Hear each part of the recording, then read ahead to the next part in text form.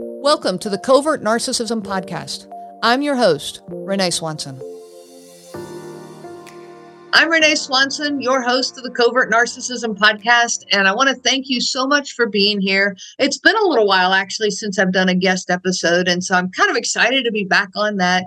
And the guest I have here today, her name is Julie, and Julie has been in some of my group sessions, and I actually got the privilege of meeting her in person at a retreat, which I'm going to say is a major, just a major benefit of what I do when I finally get to meet people and they get out of the car and it's their voice that I hear after Zoom and all the stuff that we do. So, Julie, thank you for being here with us today. I really appreciate you having me, Renee, and I have to tell you, I'm super excited. And honestly, I'm also really nervous. It's okay to be nervous. I remember the first few podcasts that I did, and oh my word, yes, I was very nervous. Yeah, it feels like a really super weighty thing to not only to share the story, but like the obligation or duty to share it in such a way that makes sense to people, number one. And then my hope is that it helps people with their own story. And I really, really want to achieve that in the short time we have together today. Absolutely. And I have no doubt that you will. And I will say that all of my time of helping other people, that is one of the greatest things that I can take away from all that I've been through. Every single person I'm able to help makes my story make a little more sense. It's a wonderful thing. I can tell you have helped me a lot. Do you know it is going to be 2 years this February since we first met each other? Wow. No, I did not know that. Well, let me refresh your memory. It was over Zoom. I still remember, I can't remember what day of the week it was, but I do remember it was a weekday because I was getting ready to start my business day, but it was still early enough in the morning. I had just listened to your podcast and I was so upset. And I took the plunge and I sent you an email. And lo and behold, you responded to that email almost instantaneously. And I asked you, I took the initiative and I said, can you Zoom? And if so, what time would work for you? And you said, and I quote, how about now? And we got on a Zoom together in the early hours of the morning. Neither of us had on any makeup. I had spent half the night crying. I asked you, do you think, given my situation, do you think attending one of your group sessions would be good for me? And you were very patient with me. You just said, I think you could benefit. And I did. And if I remember correctly, you actually did 2 rounds of group coaching. Oh, it was great. It was really, really wonderful. And I'm still in touch with some of those people today. Awesome. Yeah. It is the group sessions. It is my pure intent is for setting up a community where you guys have your arms around each other. I can't hug the world. I want to, but I can't. And I need that community to happen. And I love the fact that you guys are still in touch with each other. And I know you are because I know some of the ones you're talking about. But I love that you guys are still there supporting each other. Well, we are, and you're the linchpin. So I thank you so much for that, Renee. Awesome. I'm so glad to hear it. So to get us started, you want to tell a little bit of your story? How do you want to get started today? I guess I'd like to start. Gosh, that is such a good question. Thinking about this podcast and how I wanted it to unfold, I kind of wanted to start at the end, which means like where I am today. I want people to know that in the end, this is a story of hope and opportunity. And I think that piece is so important because for all the listeners out there who feel the sadness, the despair, the angst, the anxiety, the anguish, there is light at the end of the tunnel. And I am in 2 years since you and I met, when I felt really destroyed, I am now in a great place. I mean, a really great place. Just to name a couple things, my career is better than it ever has been. I'm self-employed and it has grown expansively. Another thing that's grown expansively is my friendship network. I have a rich, full life. I honestly can't wait to get up every morning, and I love each day. I am just full of tremendous gratitude. So that's where I want to start, to let people know that there is hope. Then the other thing that I would like to say, I felt at the beginning, there was a lot of shame and I felt really stupid. And I'd like to talk about those feelings because I know I'm not a stupid person. Perhaps I should have seen things that I didn't see, but this happened to me. And I think it can happen to anybody, regardless of your background. So I'd like to share a little bit about what happened and how I got out of it. Yeah, absolutely. And I love your point. This can happen to anybody. I have people come into individual and group sessions that are psychotherapists, psychologists. I've had doctors in. I've had people who've been practicing marriage counseling for 20 years. I've had you name it, mental health therapists that they come in and go, how did I not see this?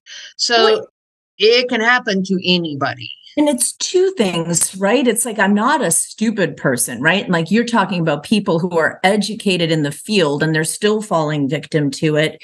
And then that other piece, aside from I'm not a stupid person, I'm a strong person. And how does a woman who considers herself to be capable and strong, how does she become the victim of an emotionally controlling, abusive relationship?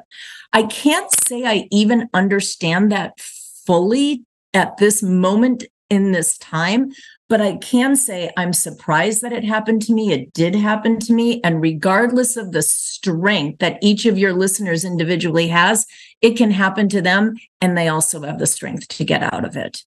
Yeah, very, very good point. And Julie, thank you so much for sharing that and bringing that up. Yeah. So in my case, gosh, I think my relationship was characterized, well, by a lot of things. The control that I mentioned first and foremost, but something that I haven't heard be the focus of one of your podcasts to date. Not to say it hasn't been, just to say maybe I haven't heard that one. My relationship, my now ex-husband, he was a pathological liar, and I didn't recognize it.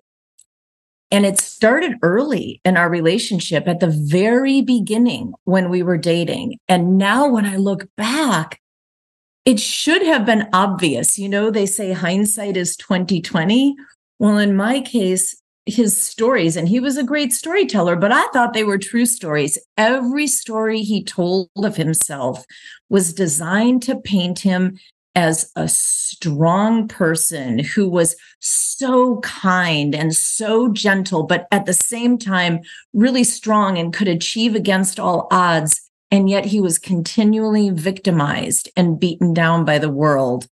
And I guess at its core, I'm kind of a caregiver and a nurturer, maybe even a rescuer. And that just appealed to me, and I fell for it hook, line, and sinker. I'm like, you know what? I can pair up with this guy. I can show him a better life. He's never lived life with me. So that's how the relationship started. And as we got exclusive with each other and then eventually married each other, the control became more and more of a predominant part of the relationship. Okay. Yeah. The pathological lying, it is not something I have focused on yet in my podcast. And it is not something that personally that I dealt with. There was a lot of manipulation of truth, but not to the extent of kind of what you're talking about here. Can you give us a couple of examples just for the listeners to truly understand the depth of these lies? Stuart, I'd almost like to put it back on you first, because this is interesting. You didn't deal with lying, but you dealt with a, quote, manipulation of truth. What is manipulation of truth if it's not a lie? If it's not a lie. It is a lie, but not to the depth of what you dealt with. And when I say that, I mean, I'm talking more about the gaslighting and, well, I never said that, when we're talking about a conversation that happened that morning. And so it can be played off more as a misconception of perception, as opposed to a straight out lying to your face about some very hard facts. Okay, so first of all, and that's a very good distinction. I really appreciate you stating that. Understand that distinction. And I did deal with the gaslighting too. I mean, lots of, well, I never said that. And did this happen to you? Convincing me that I said something that I didn't say. Oh, yeah. Oh, yes, I mean, very much so. Oh, the whole out of your mouth and into my ears. That was his line, and said with such conviction. Why would anybody make it up?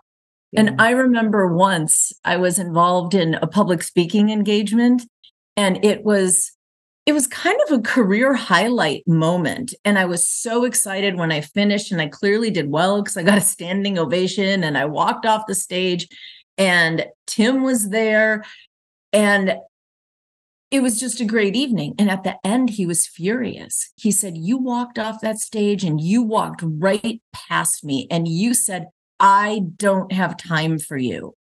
I was mortified. I'm like, "What?" I said, "I don't have time for you." "Oh, yeah, you were so caught up in yourself and your moment and your ego." He completely convinced me, Renee, that I had said that. So much so, at the next event, I hardly ever left his side.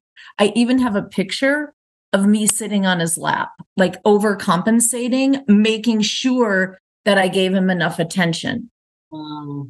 So there's two things about that story, right? One is the outright lie of it. And the second piece is how it changed my behavior. And that was part of the, what's the word I'm looking for? Like the insidiousness of his lies.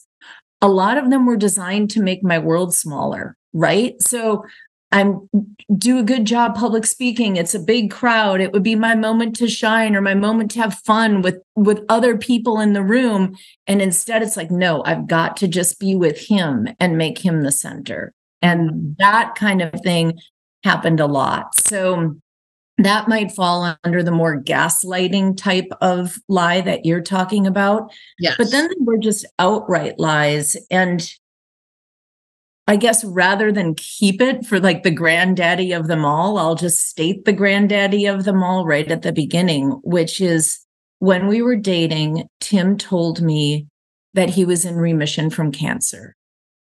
He said he had stage 4 cancer. Now you have to remember, this is a while ago. This is like before the days we were Googling everything, and confirming things through internet research. And I had never met a cancer survivor myself. And he said he was in remission from stage 4 cancer. Things were going very well. He told me it was throat cancer that had spread at one point to his lymph nodes and even the base of his brain. And after we had been dating for less than a year, he told me he went out of remission from said cancer. So now, mind you, how that makes you feel. You're falling in love with someone and now they're out of remission from cancer. And oh my God. And he didn't want to see me during that time. He said, I really think you should leave. Actually, I think you should leave. You shouldn't stay with me. I don't deserve someone like you, all of that. Well, he underwent a period of weeks. It was probably over a month that we didn't see each other. And then the next time I saw him, he said everything tasted like metal, but other than that, he was doing really well. Now, keep in mind, old man, so I couldn't, like the fact that there was already total hair loss, so I couldn't confirm anything that way. Anyway, I totally believe the story, even celebrated years later when he was deemed apparently cancer-free. And I found out when I told him things were over, right around the time that you and I first met, I found he never had cancer at all.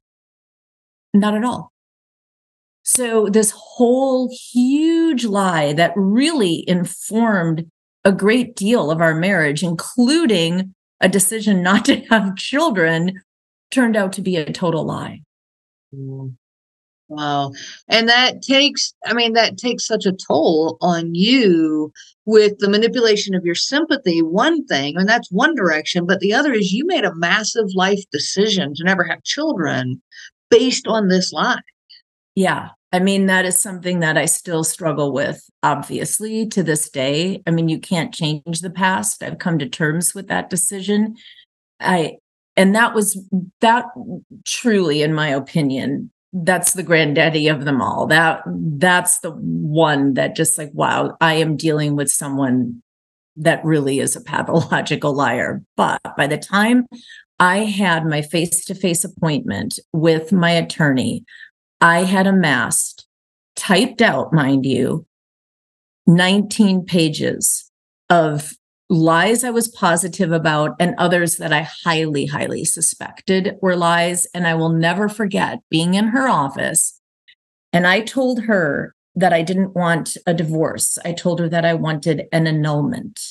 And when I say I wanted an annulment, for those listeners out there who maybe have only heard of the word annulment as it relates to the Catholic Church, I wasn't talking about an annulment as it relates to the Catholic Church. Although I was raised Catholic, I'm not Catholic today. I was talking about a legal annulment. In my mind, the lies were so egregious, this marriage it was not a marriage. I don't even know the person who I married. So I told her that's what I wanted. She looked at me like I had three heads, honestly. Then I gave her my document, and she's halfway through reading the document. She puts her pen down and she uses her finger to point at me, and she says, you know, I've seen stuff kind of like this on Dateline, but I've never had anyone come into my office. So in any event, she bought into my line of thinking. And although it was considered a long-term marriage because we had been together over 10 years, she helped me pursue that annulment. And it was a long process because there's not a lot of case studies for annulments in long-term marriages. The most common are in cases of bigamy, or like if someone marries someone for a green card, but it's not really out of love, people are granted annulments for things like this. But this was something that was very, very different. Ultimately, after a 1.5 year legal battle, the judge did side with us, and he granted an annulment due to fraud as it relates to the marital vow. Wow. Wow. And I understand there's a big difference between that being an annulment or if it were to be a divorce in regards to how that played out for you. Yeah, and I guess I should speak to that too. For me, I was the primary wage earner. My now ex-husband hadn't worked for since about 6 months after we were married.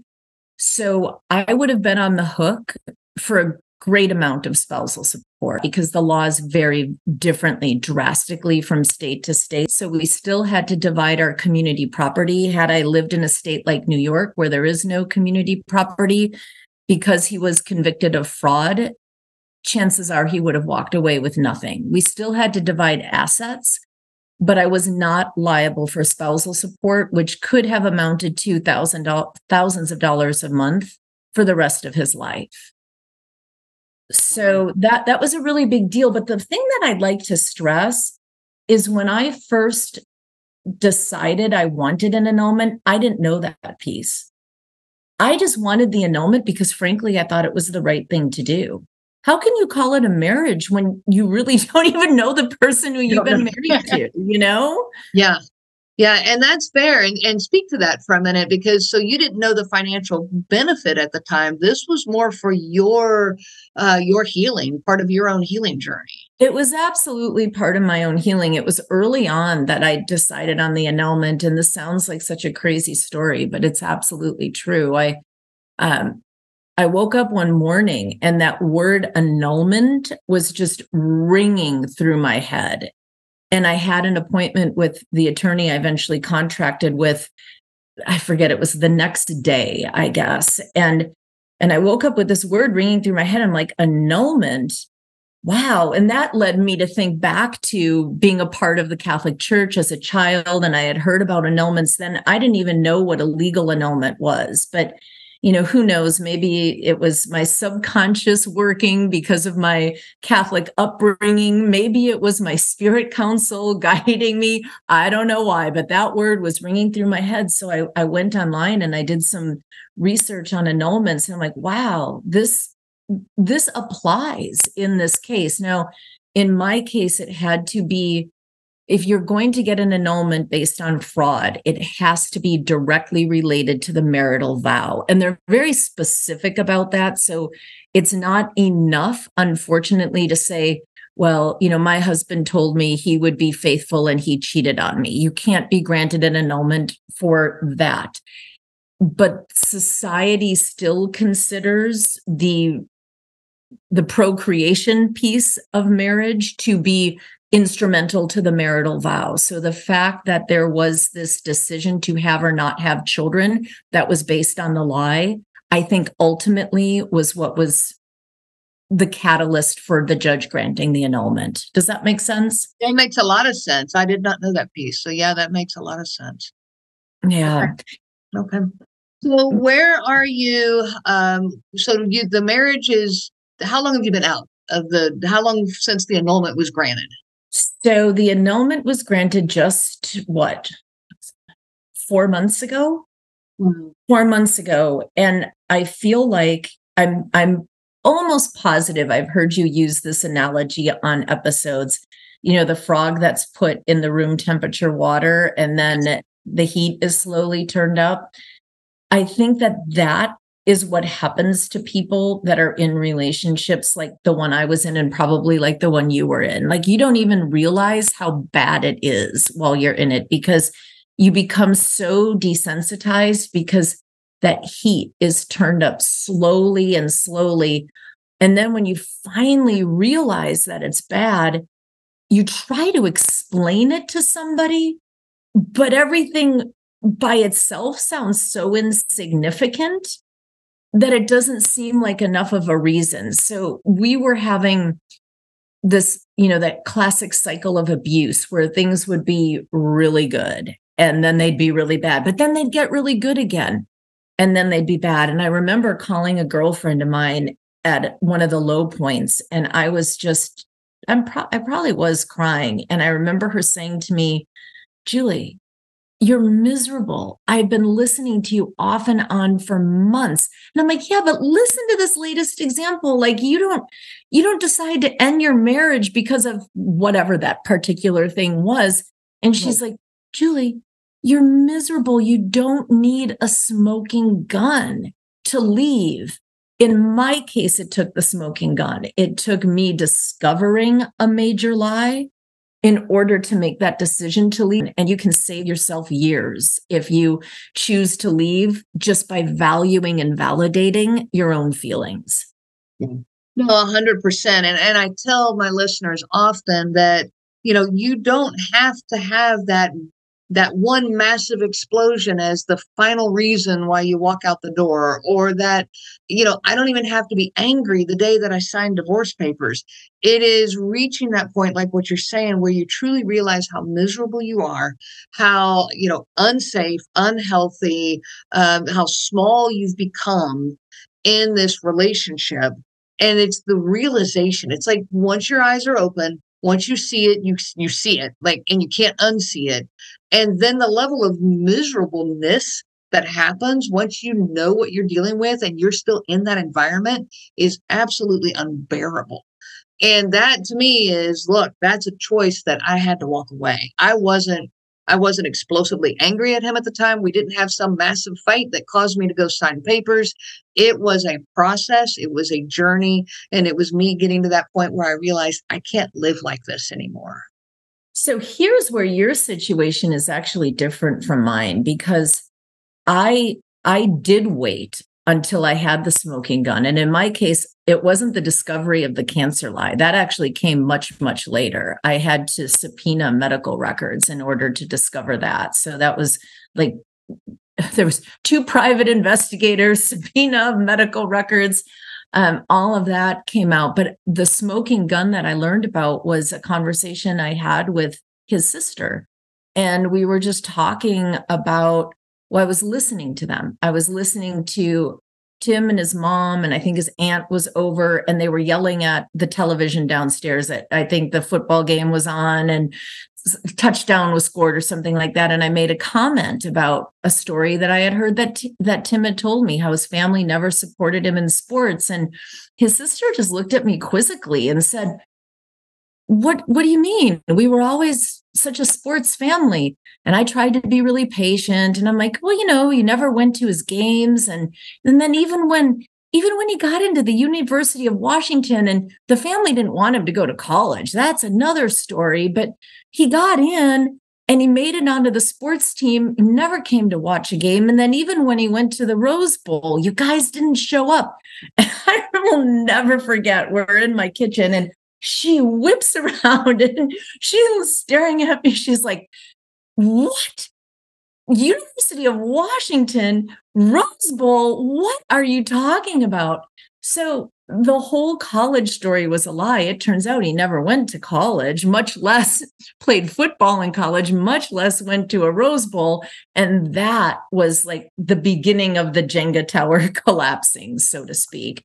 Wow. But I'm not proud of that fact, Renee, that I didn't get out sooner, because it really was very bad, much, much sooner. But that's that whole cycle of abuse, right? Because it's bad, and then it gets good. And then you don't want to rock the boat, because when it's good, it can be really good. In fact, it can be almost perfect. And that can last for an incredible length of time before it gets bad again. And then when it's bad, Tim was always a master at making me feel the bad moments were my fault. Right. And here's something else that you said. You said how small I've become in the relationship. And I say this primarily for the benefit of the listeners now, because I remember that feeling too, that feeling of being so small. And it makes that decision so much harder, right? Because you do feel so small and you feel like you're not worth very much. But I guess like one message that I would like everyone to take from this is you're not small. You are much, much bigger than you think you are. And it's only when you leave and you regain your identity and your sense of self that you're going to begin to realize just how wonderful and large and of life and spirit you really are. That is a perfect message to end this podcast on. And we are at that point. So, Julie, thank you so much for sharing that. Is there anything else you'd like to share with the listeners before we sign off today? I guess I'd like to end the way I began, which is there is hope, there is opportunity. Take a step at a time and recognize your own strength. And there are better days ahead. I promise you. And I can agree with that. I can vouch for every word you are saying. So listeners out there, thank you so much for joining us today. And, reach out at any point. Julie reached out to me by email. And yes, I do answer my emails. I do answer my Facebook messages. If it takes me a couple days to get there, be patient with me, because I do get a lot of them. But please feel free. Do not hesitate to reach out to me. And let's get on this path of healing together. So everybody out there, I wish you so much peace on your journey of healing. You have been listening to the Covert Narcissism Podcast with your host, Renee Swanson. Be sure to check out our website at www.covertnarcissism.com. There you will find many resources just for you to help you on this journey. You can also reach out to me by email at Renee, RENEE, at cnglifecoaching.com. Those letters are CNG, as in Covert Narcissism Group. I do look forward to hearing from you. I wish you so much peace on your journey of healing. The information provided by Renee Swanson and the Covert Narcissism Podcast is for educational purposes only and is not to be used for diagnosis purposes and not intended to be a substitute for clinical care. Please consult a healthcare provider for guidance specific to your case. This material discusses narcissism in general. It does not claim that any specific person has narcissism and should not be used to refer to any specific person as having narcissism. Permission is not granted to link to or repost this material to support an allegation or a claim that any specific person is a narcissist. That would be an unauthorized misuse of the material and information provided.